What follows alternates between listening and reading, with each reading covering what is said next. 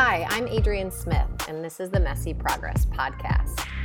In today's episode, I'm talking with Jon Ireland, the lead pastor at Ocean Hills Covenant Church in Santa Barbara, California. We talk about how we know when we are called to something, what it really looks like to be called up to more, and what it looks like to create a family culture inside of a business.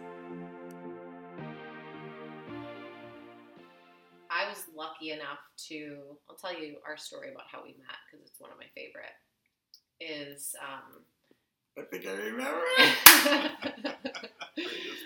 So I was sort of new to town. John's been in Santa Barbara for 35 years. 35, is that right? Yep. And I've been in Santa Barbara for, it's like 11 or so now.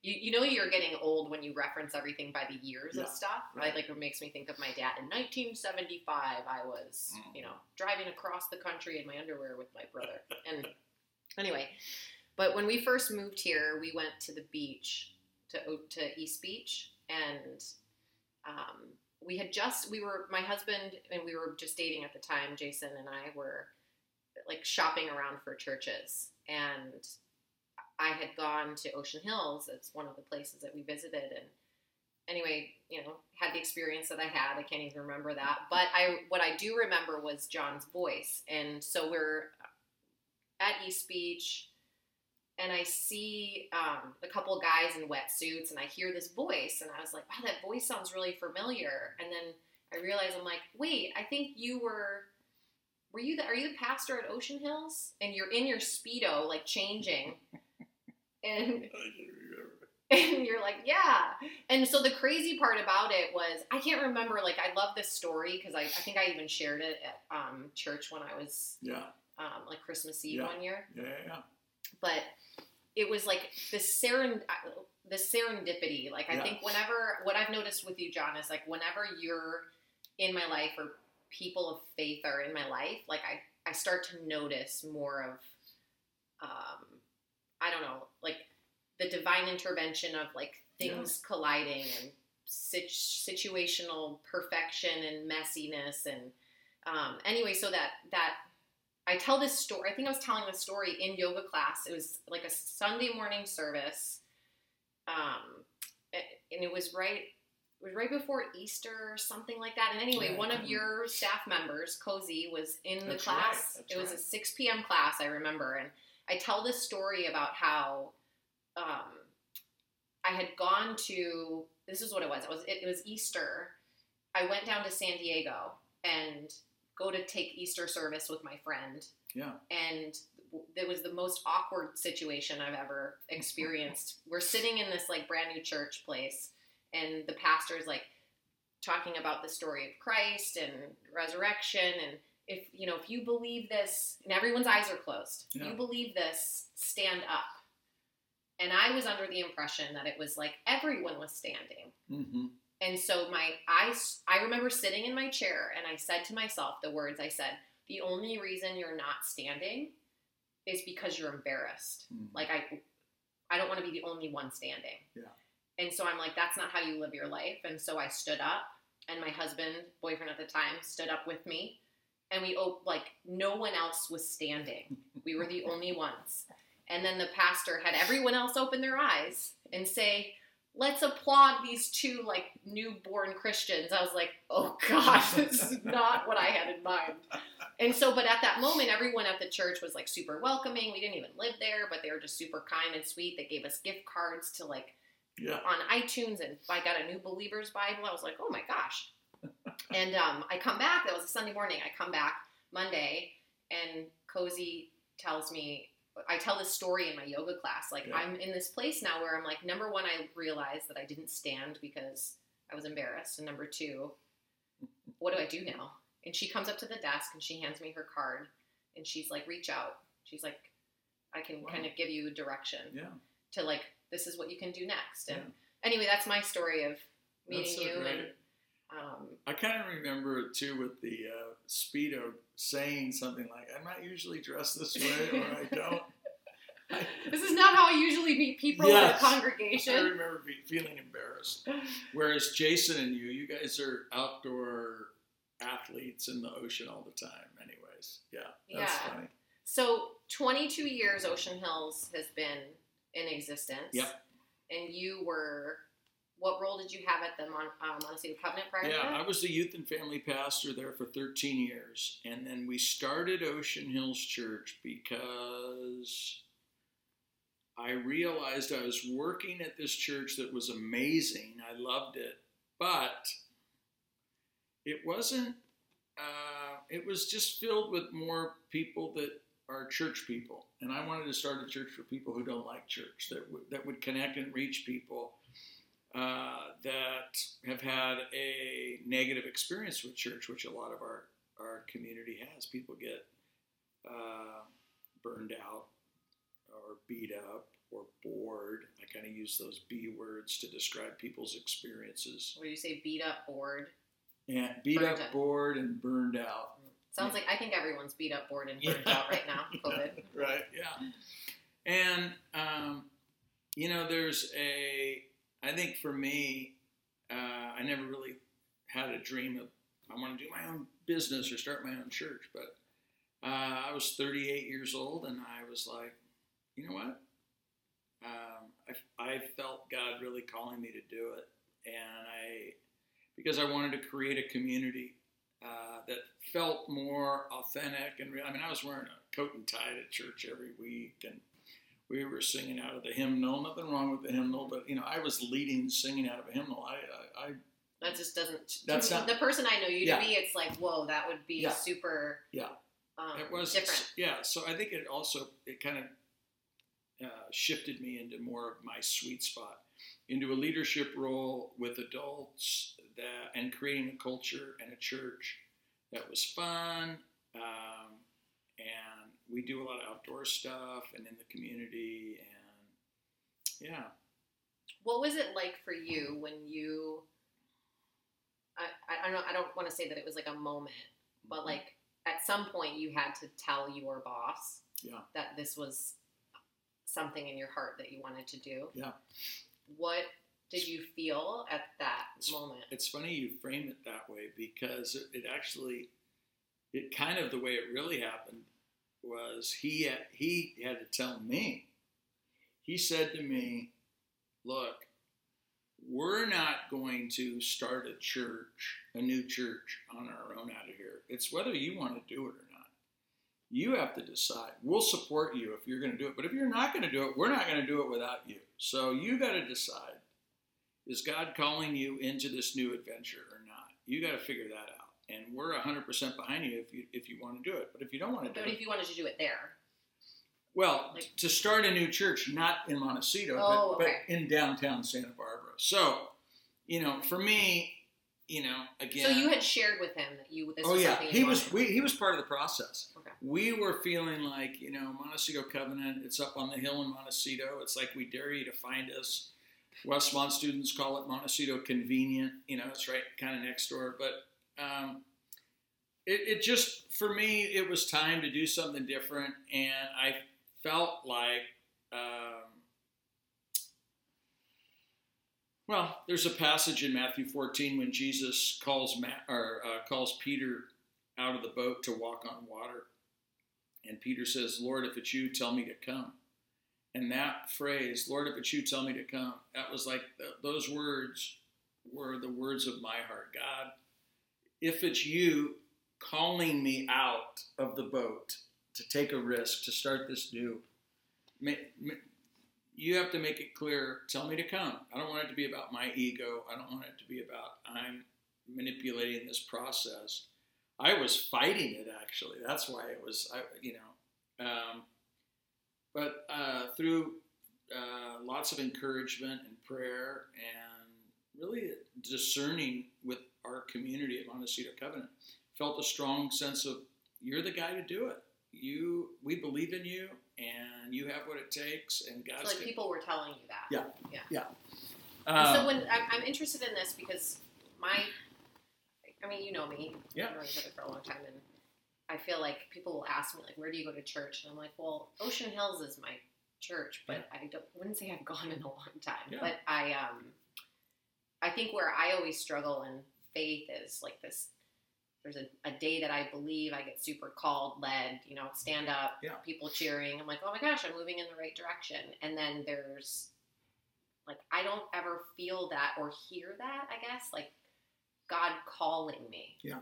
So like in yoga, we'll specifically say something like when you get a body sensation, like you're in a conversation with someone and you get a body sensation, like your body doesn't lie. Yeah. But it might be that you're scared, and it could also be that you're excited, because the feeling actually feels really similar. Like, I'll give you an example. Yeah. When I know that I'm about to do something that's scary, but also something that I'm supposed to do, I feel like I'm going to crap my pants. Yeah. Yeah. Like, every time I've ever raced, I'm like, oh my God, I'm ready for this, but I'm so nervous. And I mean, I could go to the bathroom 100 times, or like when I'm supposed to have I take a deep breath and I'm supposed to like have a clearing conversation with a team member or my husband. Like I get a feeling like that's when I know like, oh, you're on the right track, Adrian, and keep going, but it's not an easy one. Yeah. So like from like, I guess like the person that's like, I don't know, maybe like they don't hear the words. Like it's not like a conversation. For me, it's never been a conversation like, hey God, what's happening? Yeah. Like tell me what to do or how to do this. And then he's like, hey, I think you should. Yeah. So I think the language that we use in the kind of faith subculture is there's a stirring in your heart. There's a turning up of the volume in your heart. You have this a nudge, a whisper. The Bible talks about God's still small voice and speaking to the prophet Elijah. He wasn't in the earthquake, or he was in a still small voice, and so they are there. I think there are divine impressions, and then I think the way you stay out of kind of heretical theology is checking that with your faith community. Is this me driving this, or is God in it? And so when I've had these moments where I've really felt like the Lord was speaking to me, I always check it with close friends, mentors, spiritual sages in my life to say, hey, I don't want to move forward with this. I want to, do you think God's in this, or is this just Jon Ireland's ego? Let me ask you a question about this. So are there people in your life that if you were to check something, how do I ask this question? It's like, there's people that we go to that we know that they're going to agree with us on something, not necessarily the right way, but like, it's for sure. Do you ever check things with them? Oh yeah. Well, my wife's one that she's usually, she's a great gut check for me because she's a straight shooter, and then I have some other people in my life. I'm thinking of a guy named Doug Stevens. I'm thinking of Kurt Peterson, a guy named Art Greco now. Are these people you've known for a long time? They are, yeah. Gary Gadini, Chuck. I mean, I do. I have guys in my life that would say, no, that's I'm not. I wouldn't support that, or I don't know that that's God. Bart Tarman's another voice I've had in my life over the years. So yeah, I'm amazed. Like I'm thinking, I have currently like one person.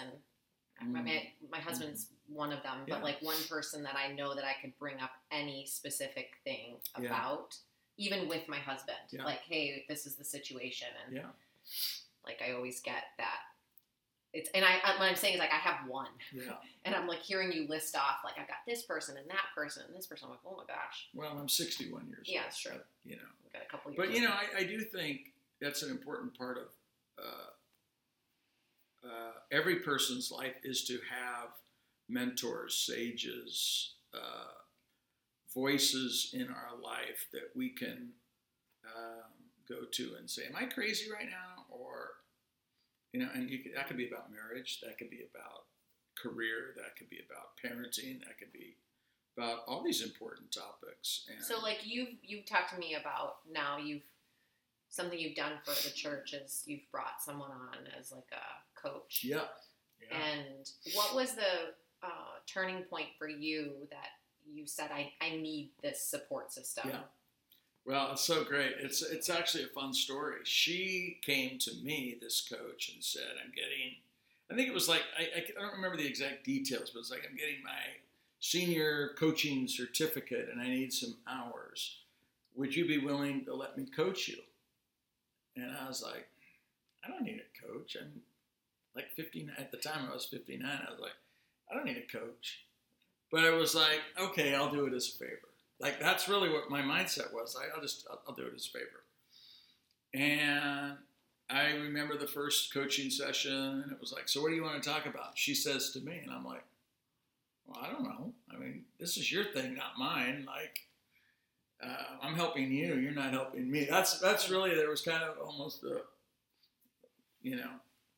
arrogance maybe in that. But quickly, there was a shift, and all of a sudden, the way she framed things, that we did start talking about things in my career, our church, our staff, direction, our culture, and she started coaching not just me but some others, and then she would come to me and she said to me, do you know that you do not have a culture of accountability on yours? I remember having this conversation with you. On your staff. And I was like, what? And she said, and that's okay if you don't want one. I mean, it's up to you. Do you want it? I can help you develop a culture of accountability. And so part of it was dealing with the reality of what was really happening in our bubble. And, it's easy to get into a cultural bubble, and it's like a family system. And you don't see the dysfunction because you're part of it, right? And so having an outside voice, having somebody on the outside that can see and hear and is paying attention to the bubble and the culture. And that's what she's brought to our team. And it's worked. It's working. She's built trust with our staff because she's for everybody. She's for the organization. She's not like the hard ass, like I've brought in this hard ass to whip everybody into shape. We're going to get this culture of accountability. It's more like she wants to see you win as a group. Yes, yeah, and it's awesome. Have you ever had anyone that you've consulted with, coached from, like it didn't work? Like this was a win. Like it was just like a gift that was brought to you. I'll do this as a favor. Yeah. And then there's, I don't know. Yeah. I mean, certainly I've had experiences with people. In fact, she just introduced us to a guy that she was saying, I think he could do a kind of strategic plan for us. I'm thinking maybe we needed to go into strategic planning. And I was a little resistant because I'm like, at my age, I'm like, I've seen more mission statement, vision statement, core values, and they're in the file. And nobody even knows them. We've done this many times, and I'm like, I don't need this, But I said, I want to be willing.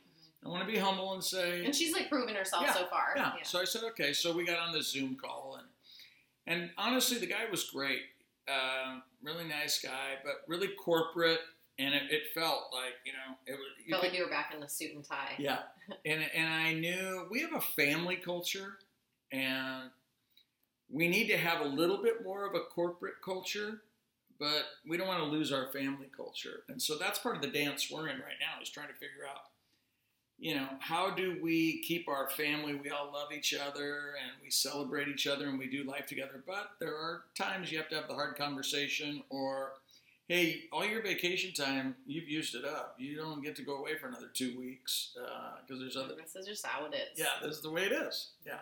So it's so interesting that your brain. I don't know that this is taking this direction. Yeah. Colleague of mine in the yoga world, her name's Pauline Caballero, and she just wrote a book called Pivot, and I just bought it. It just came out.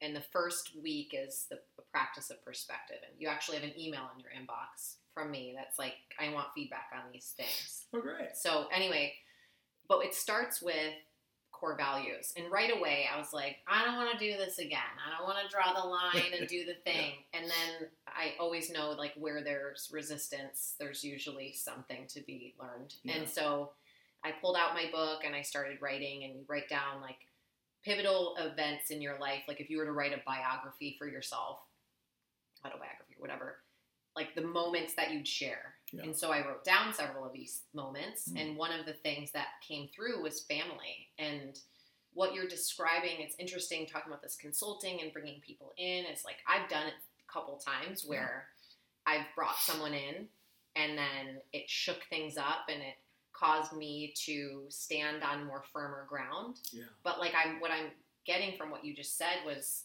like, family is so important to me. Mm-hmm. Like makes me want to cry. It's like, but I'm at moments like I forget that and I get stuck in the like, got to do this, got to do the business thing. I got to just move forward. And I'm good at that. Like that's like a definite gift where I can just put aside the personal and just go straight into action. Yeah. And I started in corporate. And so like thinking about this like family as a value, like I didn't, just until this moment was like, I didn't see the value, like we have a family culture. Yeah. Family as a value, family as a culture, different from family as one of my priorities. Yeah. Because like I have a 3-year-old. Yeah. She's a huge priority. Like I'm not working at night. I'm not doing teacher trainings on the weekends because it's when I get to be with her and be with my family. Mm-hmm. And so I'm like just seeing how like, but like family can exist in a way of like how the group is built and finessed and cared for. And and just like think about, just this idea of this podcast being about like being messy. I was just thinking the same thing. Life is messy. It's messy. And when you have a family culture in a church, in a yoga studio, it is. But that's part of what you're saying is we are willing to embrace the mess. Because I think the temptation is we're just going to be a corporate culture. And when it's corporate, there's no family. It's like, this is the way it is. You're supposed to be here.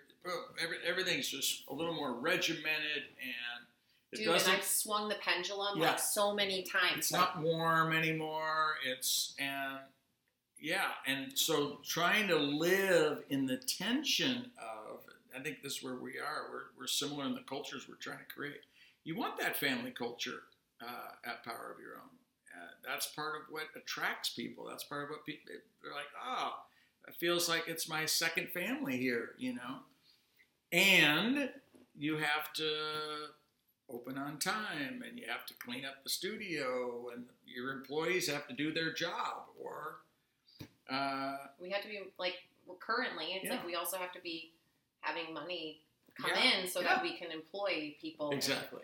And then it's like, I mean, I think about just church is the same way. Yeah. I think about like looking back. So my history is like my parents have had 4 kids, and they started at 20, and my like money was a thing. Like I've never had an issue with money, but it's also like this thing that's in the background, like not feast or famine, but just like I can visualize my mom getting my dad's paycheck when he brought it home on a Thursday and her going to the bank to cash it. It was like you just did that. And so it's like being smart, like don't wasting, and like kind of like just like how the household operated, and like the family also operated like a business. Like, there's so many aspects to that. And I think people that aren't in charge, aren't the owner of the business or the president or the CEO or whatever you want to call it, they don't understand the pressure, the ownership in terms of how strong I feel about the culture, about what I want. I mean, I was on a staff for 13 years. I was paying zero attention to the budget. I wasn't, hey, did we have a big month? I didn't care. I was just doing my job. I mean, that's what I was doing. But there's a whole nother level. When I started Ocean Hills, all of a sudden I'm looking at the financial monthly statements on income and expenses, and I care about that stuff because when I'm hiring new people, can we afford to hire new people? So how do you share that? Like in the family atmosphere is like, what's a need to know item, and then what's where are you fully transparent, and is it this, is it always the same? Does it shift and change? Yeah, I think I don't know that I've done it the perfect way or the right way. I could just say that I want to celebrate the wins with staff when things are going great. But here we are in COVID. So, we have not met. Well, we just met last Sunday for the first time, church at the beach, but we had to have a limited gathering, blah, blah, blah.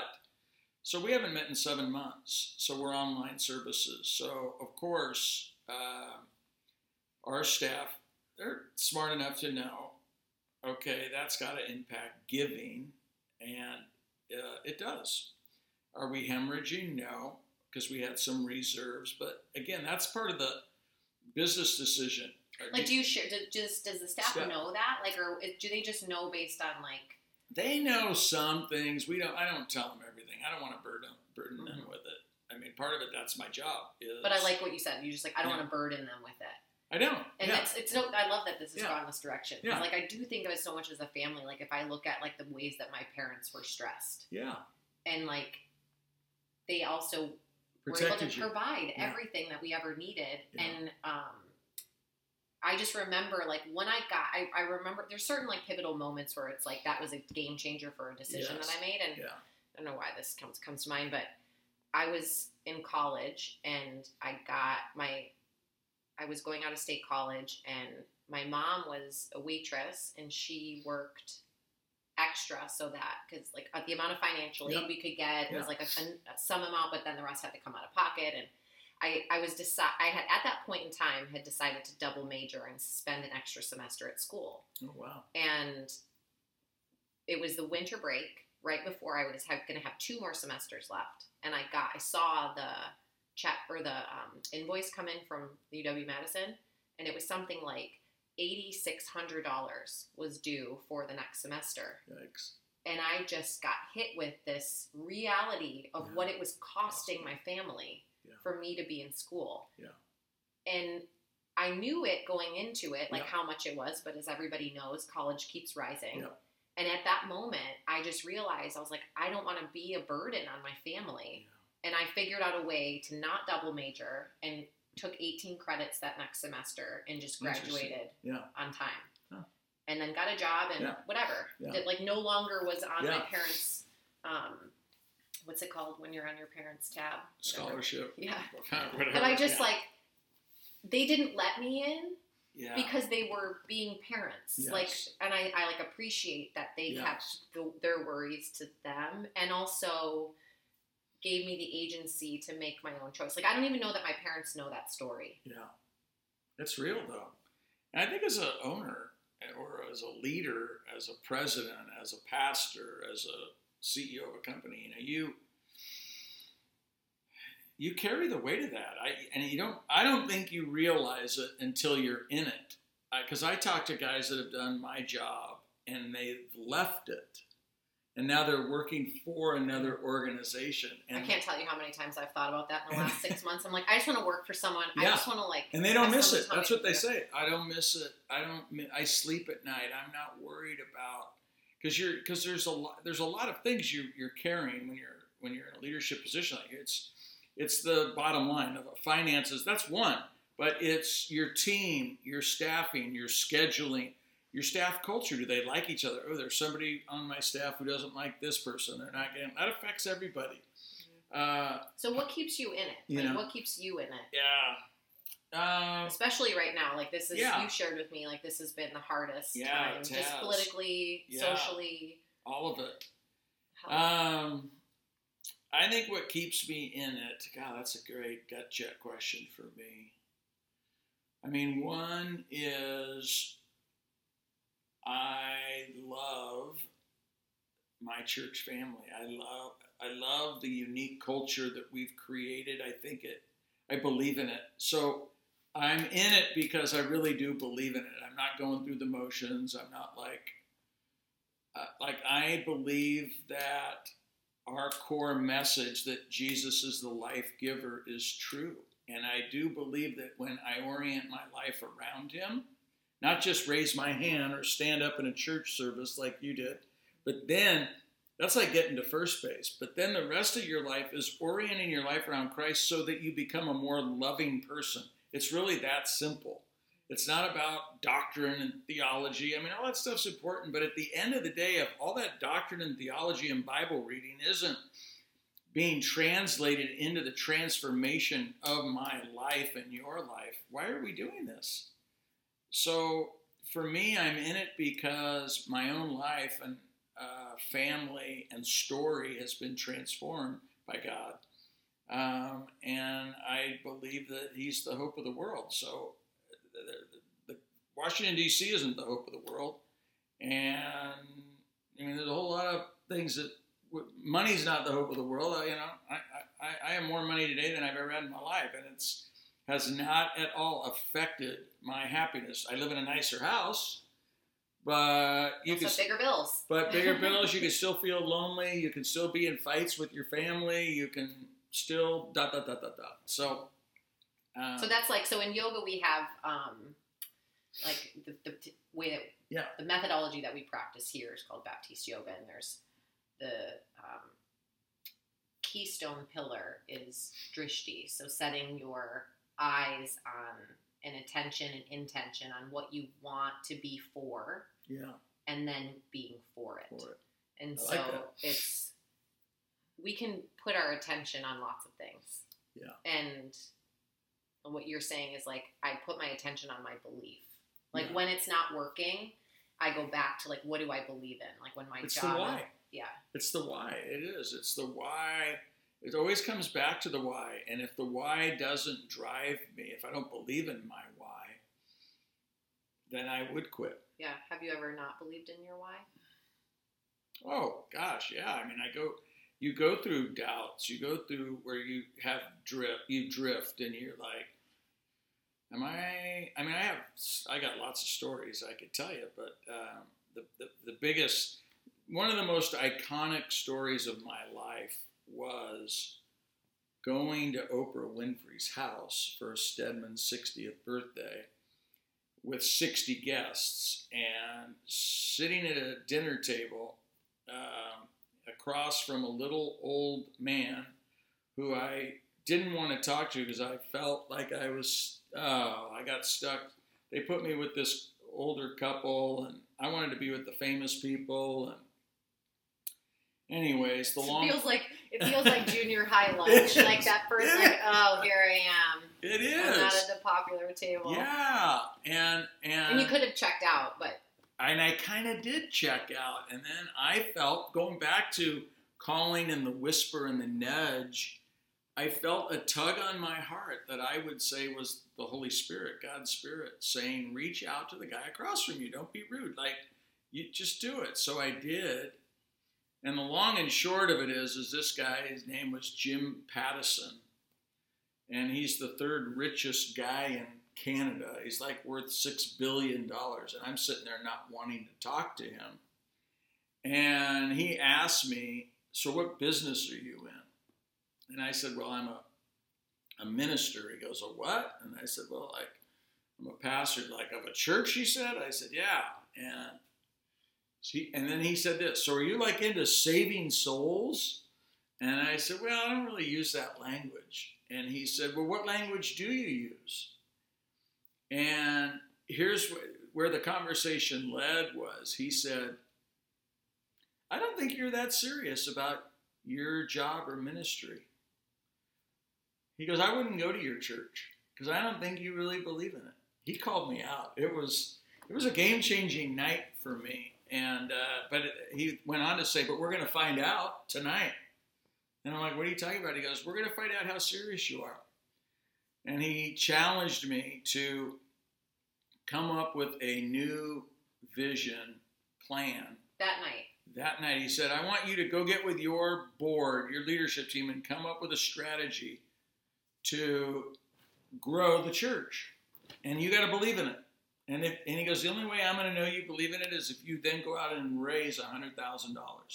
So that was the, like, what's the proof? Yeah. So don't just come up with a plan, then you go raise the money. When you raise the money, then you call me at this number, and I'll send you another $100,000.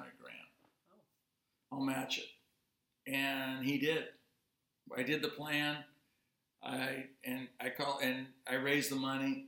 It's a short answer, and then he sent it. But it was a gut check. And the way I would describe it, that season of my life is I got comfortable, which when you get comfortable, you also can get careless, and you start going through the motions, and you don't really. You can. It's called mission drift. You can just drift away from your mission and your purpose, and you start going through the motions, whether you're a yoga instructor or a pastor of a church, Mission drift. And like that night when he said, so what business are you in? Like, are you about saving souls? If you're not about that. So he wasn't telling me what I should be. And he was just asking me. Yeah. So what did you create that night? Like as you're in the business of I could hardly sleep that night. I think for me, it was going back to the that, is it Simon? Yeah. It's like, why am I in this? Maybe it is time for me to do something else. So you kind of try on those things. Well, what else would I? And how long ago was this? This was like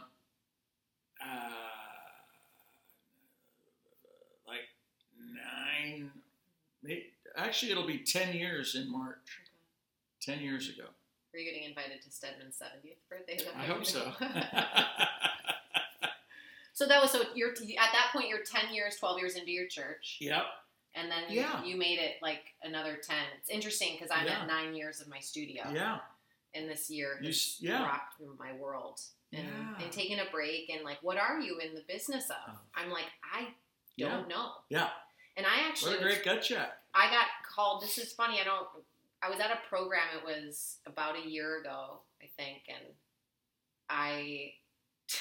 last November I went on a retreat, and I was just like, I don't want to do anything anymore. Like I don't want to do this program anymore. I didn't want to do this second studio that I was going to have anymore. And I tried to get out of the lease. I tried to get out of the program, and blah, blah, blah. Anyway, I had someone in my world at that moment that was speaking into me. That was like, don't do that rash thing. Yeah. So anyway, went to the program, we get there, and basically realized, like, I'm there, I'm not even needed for the team, but we get called up as team, and Baron Baptiste asks, he says, what are you here for? Like, what's your purpose? Yeah. And I stood up, and I said, I honestly, I don't know.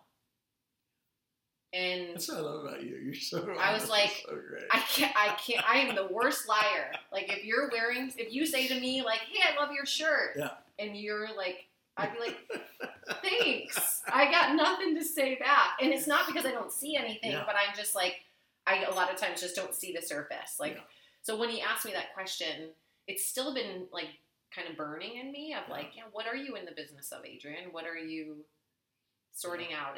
And I shared with you that like this last, it's been 42 days of doing that purpose-driven life book with Warren, and it was, which is a great read for your listeners. Totally. And like faith or not, like if wherever you are in your walk of life. I mean, the first line of the book is worth the price of the book. Yeah, and it is. I'm not gonna. Do you know it? Can I say it? Yeah. It's not about you. Mm-hmm. It's not about you, man. If we can wrap our head around that, when you realize life, it's not about me, and it's about living beyond myself, not living for myself. That's a huge, huge insight and breakthrough for people when we can allow that thought to change our approach to life. It's just like permeate everywhere. Oh yeah. It's like, this podcast of like sorting out how to make it happen and create it. Like I got lit up in a moment in this group that I'm a part of. They were talking about some stuff and I'm like, oh my God, I finally figured out like this thing, what I want to do. I want to have these conversations with people and then I started making a list of all the people that I'm like, oh my God, I want to have a conversation. Like, I love talking to you. It's such a pleasure to like be able to like have you reach out to me this morning and be like, I can do it this morning. I'm like, I will figure out how to make this happen. Yeah. And, but I've been spending so much time in the last couple months just like wallowing in like Meville. Like, why me, poor me, victim, villain, all those things. And, for good reasons at times. Like, sure. I own a small business that still cannot be open. Yeah. Not everybody else in those shoes. Yeah. And though, when I live, like when you talk about like, I go back to like what I believe in and my mission and doing it for others. Yeah. Like that's what pulls me out. It's like, wait, Adrian, when you first started your yoga studio way back when, like there was one person, 2 people coming, and it actually says in, quote me if I'm wrong, I'm not getting this right, but like fellowship is anywhere that there's more than there's two or more two or three are gathered. God is present. Yeah.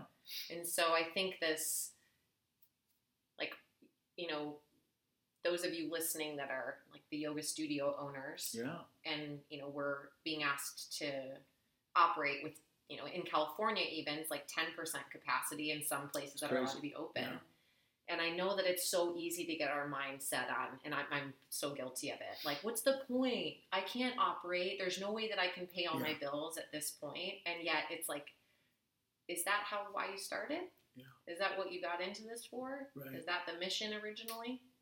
That's it. I mean, I think that's such a key insight. And because of the way we live our lives, we don't take time to push the pause button on our life and unplug and reboot and say, why am I doing this? And who am I doing it with? And where are we headed? Do I still believe in it? Those big questions, I don't ask them every day, but I'll do half-day retreats. I'll do one-day retreats where I bring my journal and I'm asking those questions, because at the end of the day, if I'm doing it for other people, I'm going to burn out. I'm going to, I have to just get bored. I'm going to get bored, beat up, or burned out. Yeah, it's like, because when you do get beat up, which you do as a pastor of a church in this political climate, I got a target on my back. I can, and as a yoga studio owner, you can get beat up too. Oh, you should run your studio this way, or I don't like this or that. I don't, Don't swear. Yeah, but I think when I'm grounded and really connected to God, and know my purpose, my calling, I'm in this. It helps me get through those hard times, and it helps me get up in the morning and realize I'm here to serve others, and that's why we're doing what we're doing. You mentioned I don't know, years ago in a sermon, something about having a chair, like a place that you take your seat. Yeah, chair time. Yeah, tell me about that. Yeah, I have a leather chair in my house, and my wife has one too. They're in the same room. And at 6 a.m. every morning, we go sit in that chair. We call it the God chair. And that's where we meet with God. We read scripture, sacred readings. I have like 3 or 4 different books. Rick Warren, I have one of his books. And I read the Psalms every morning. I pray, I journal, and it's where I listen for the whisper, listen for God's voice. I lose perspective like everybody else about my marriage, about my daughter, about the church, about the political climate, about my friends. So, how long do you spend in that chair time for me is from 6. By the time I make my Pete's coffee and sit in the chair at 6:15 until 7:15, I'm in there for about an hour. And then my wife goes to school. She's a school teacher.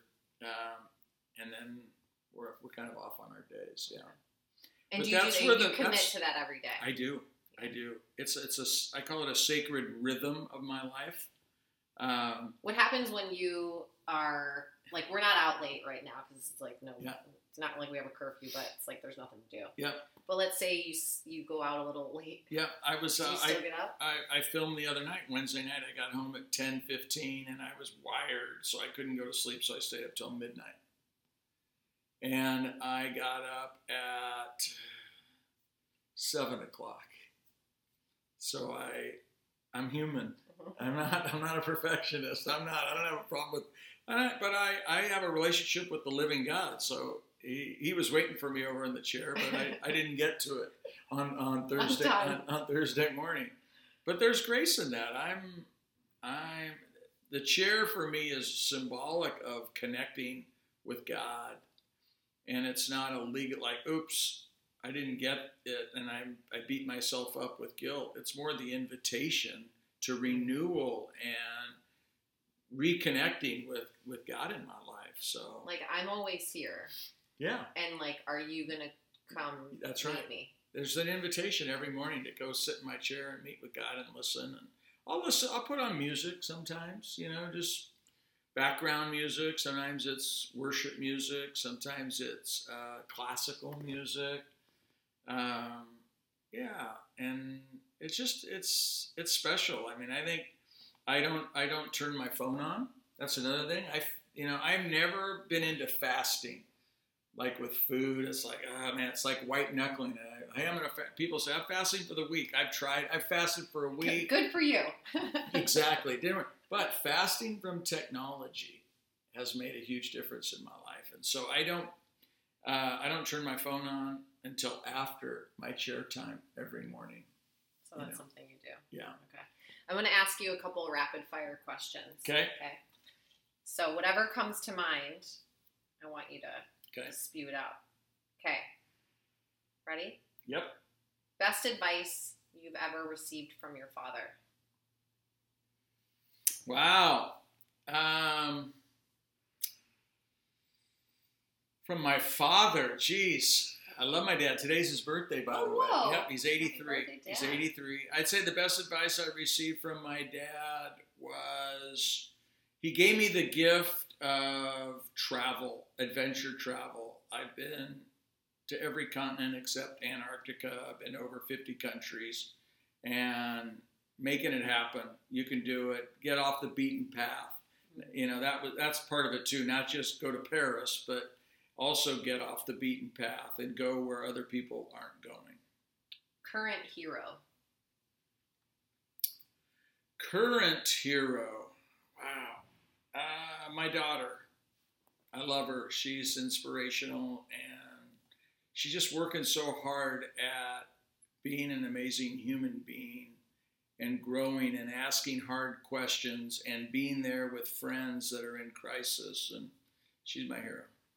You have 30 minutes free. Just pops up on your calendar. What do you do with it? I go for an ocean swim. One thing you would tell the younger version of yourself? It goes fast. It just, I'm actually kind of in a weird place at 61 of going, man, I mean, I'm closer to 70 than I am 50, I'm closer to 80 than I am 40. And so there is I'm not going to say it's a depression, but my life's, I'm on the back nine. I mean, it's real. So the younger version of myself is take more risks. You hear that, but it's sexy to say it, but man, I'm going to take more risks at 61. I hope I take more risks in the next 10 years than I do in the last 40. Awesome. Yeah. Thank you, John. I love you. Love you more. I'm so grateful for you all for listening and for joining in on this conversation and telling your friends about the show. Our goal is to inspire you and everyone into action. Please take a moment to rate the show and share your comments. It helps us get in front of more eyeballs on the podcast channels and ultimately inspire more people to live a life of passion and purpose while allowing for things to be messy. See you next week.